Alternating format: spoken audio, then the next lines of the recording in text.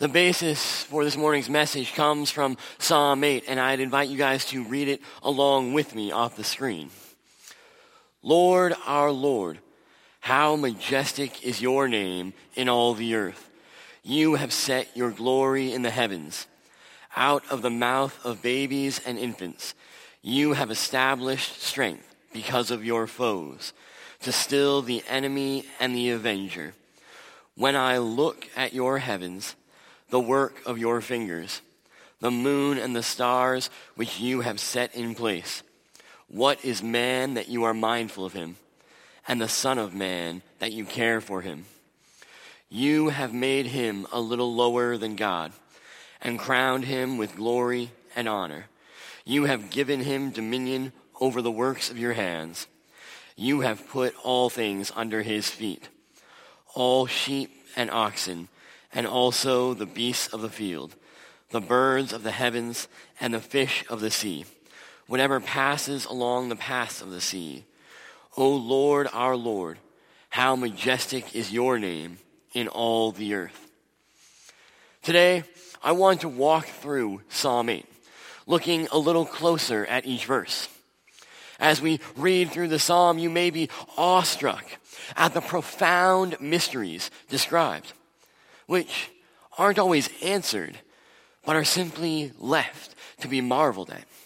I invite you to dwell on those things with me as we hear what the psalmist has to say.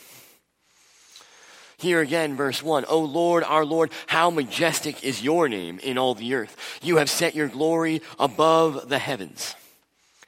I remember one summer evening. I was out in the Australian countryside, hours from the biggest city. I laid down on a picnic table, put my jacket under my head, and just rested there for hours, staring up in amazement at the sky. When it's a clear night, the grandness of space and the amount of stars you can see is overwhelming. I couldn't help but be in awe of God's creation, the scope, the grandeur of it all. God placed each of these stars in place with his fingers. He created the animals I had seen earlier in the day, the mountains that were off in the distance, the ocean I had flown over to get to Australia, and all that is in it. Even the skies and the moon were set there by his hands. And yet he is above it all. His glory is above the heavens. The refrain of Psalm 8 rang out in my head. O Lord, our Lord, how majestic is your name in all the earth. How great is our God. I was caught up in wonder. The psalmist continues in verse 2, out of the mouth of babies and infants, you have established strength because of your foes, to still the enemy and the avenger. It can be truly humbling when you look out and see all of creation. When you see the stars and the grandness of our universe, you start to realize your own smallness. Sometimes we feel small in the face of creation, in the midst of all of it. Sometimes we feel small as we come into contact with great challenges. Sometimes we feel small when our enemies and those who seek to harm us close in. But the psalmist says that out of the mouth of babies and infants, the weak, the useless, those who can't even change themselves or feed themselves, God declares that there is strength enough in their mouths to defeat the enemies, to stop the wicked and the avenger. How can this be, God? How do the weak and the helpless stop the enemies? How can they defeat the avengers? The psalmist doesn't say.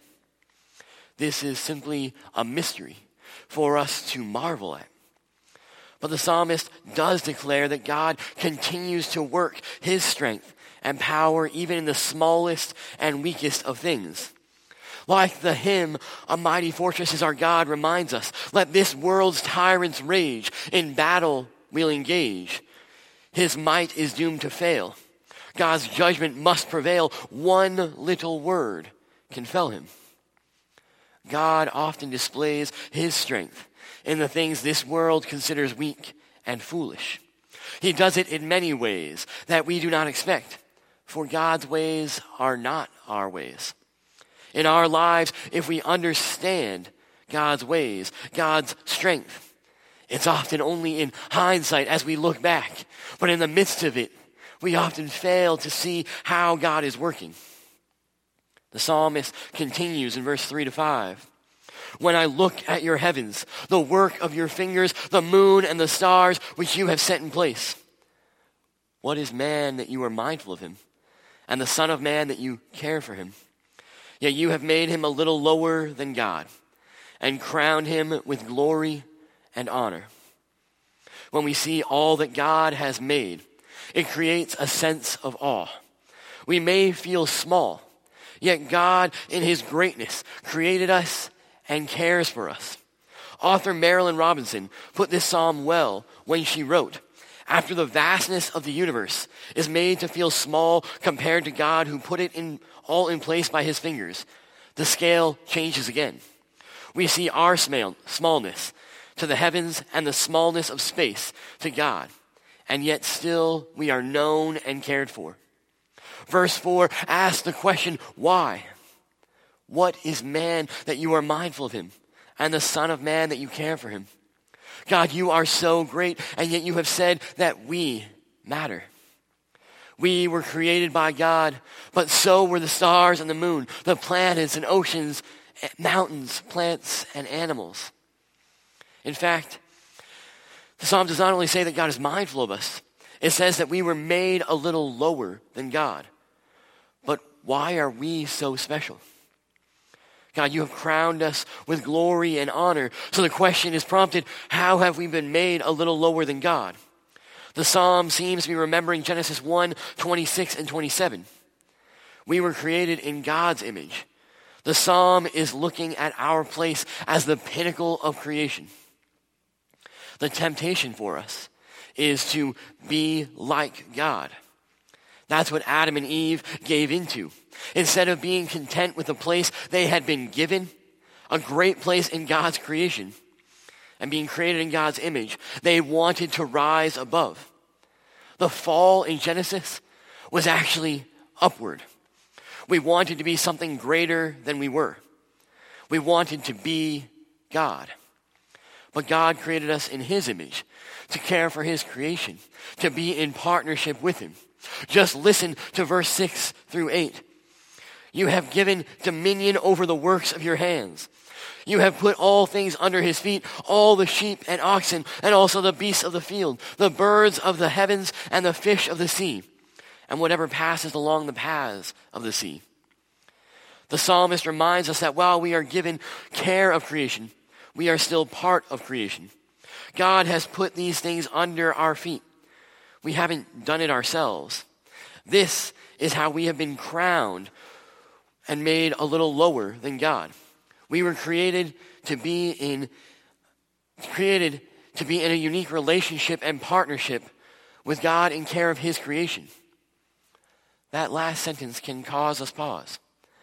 God created you to be in a unique relationship with him and to care for his creation, to partner with him. We don't know why he chose us, but he has created us with purpose and care and designed us for this. We were created to be managers of creation, to care for it, to steward it appropriately as a gift from God. Even in the Genesis account before the fall, Adam was told to name the creatures, to care for the garden. He had purpose in working with God to care for creation. When we see our own smallness compared to all of creation and compared to the greatness of God, the magnitude of the task he invites us into should humble us and draw us into praise for our great God. And so the refrain comes up again as the psalm closes. We marvel at our place in creation and our God. O Lord, our Lord, how majestic is your name in all the earth. If Psalm 8 is in part about how we are to use, see, and care for God's creation, we should feel convicted. We have failed as God's creatures. See, the fall was upward. We were not content to simply be like God, We were not content with what we were created for, and so we abused the position and the honor God has given to us. We were not satisfied with our ability to subdue creation, to put it under our feet, and to be a little lower than God. As theologian Gerhard Forde once put it, those godlike qualities are not gone, but now they are bound in Satan's revolt, trying to be like God. We use and abuse God's good gifts in many ways. In fact, in many ways, we have lost sight of the stars. We fail to see our own smallness in creation. We've lost perspective. We've lost our place. Instead, we want to be like God. We want to be God, to take his place. We want to know the answer to every why. We want to control every when. We want to make the hows happen according to our plans. We want to take the place of God, and we forget that we are part of his creation. We are a creature, not the creator. This psalm draws us back to the truth of our place and to the profound mystery that God has honored us. In this way, Psalm 8 helps us to slow down and focus again on the greatness of our God as we take time to reflect on it. We see the greatness of God even more in Jesus Christ. Jesus was sent as the perfect man to do what we could not. He did not seek to elevate himself, but he came as a servant. In Philippians 2, we hear that he did not consider equality with God something to be grasped, but rather he humbled himself to death, even death on a cross. In Hebrews chapter 2, 6 through 10, we see how Psalm 8, this psalm, was applied to Jesus. The psalmist writes, or the author of Hebrews writes, rather, "What is mankind that you are mindful of them? A son of man that you care for him? You made him a little lower than the angels. You crowned him with glory and honor and put everything under his feet. In putting everything under him, God left nothing that is not subject to him. Yet at present, we do not see everything subject to him. But we do see Jesus, who was made lower than the angels for a little while, now crowned with glory and honor because he suffered death, so that by the grace of God he might taste death for everyone. For it was fitting that he, for whom and by whom all things exist, in bringing many sons to glory, should make the founder of their salvation perfect through suffering. For he who sanctifies and those who are sanctified all have one source. That is why he is not ashamed to call them brothers." Mankind, humanity, is actually patterned after Jesus. We are made in his image. After all, he is the firstborn of creation and of the new creation. Jesus is the fuller picture of the redemption of all creation. Servanthood is what it looks like to fulfill our place as God's creatures, created to manage his creation. God has given us honor and created us unlike anything else in all of creation in his image. But Jesus was made a little lower in his humiliation. He emptied himself. In the incarnation during his earthly ministry, he became one of us, a man who could be killed. But he also humbled himself by not using his powers during his passion and death. The glorification of Jesus then is in his vindication, in the resurrection and the ascension. He has been crowned with all honor and glory as the King of Kings. And because he has come for us and died for us, those of us who are in him will also receive the benefits of his resurrection. We are being remade and restored into that perfect image of God's likeness we were intended to have. That's the gospel. That's the good news, that though we have fallen, God promises he is remaking us through the work of Christ. That those who are in Christ are being remade, renewed, restored into that perfect image, restored into that position. Because God has been mindful of us, God will bring us today and through onto the last day as his people to sing and lead the praises of all creation, singing that refrain, "O Lord, our Lord, how majestic is your name in all the earth." That is on the lips of all creation and on all of God's people.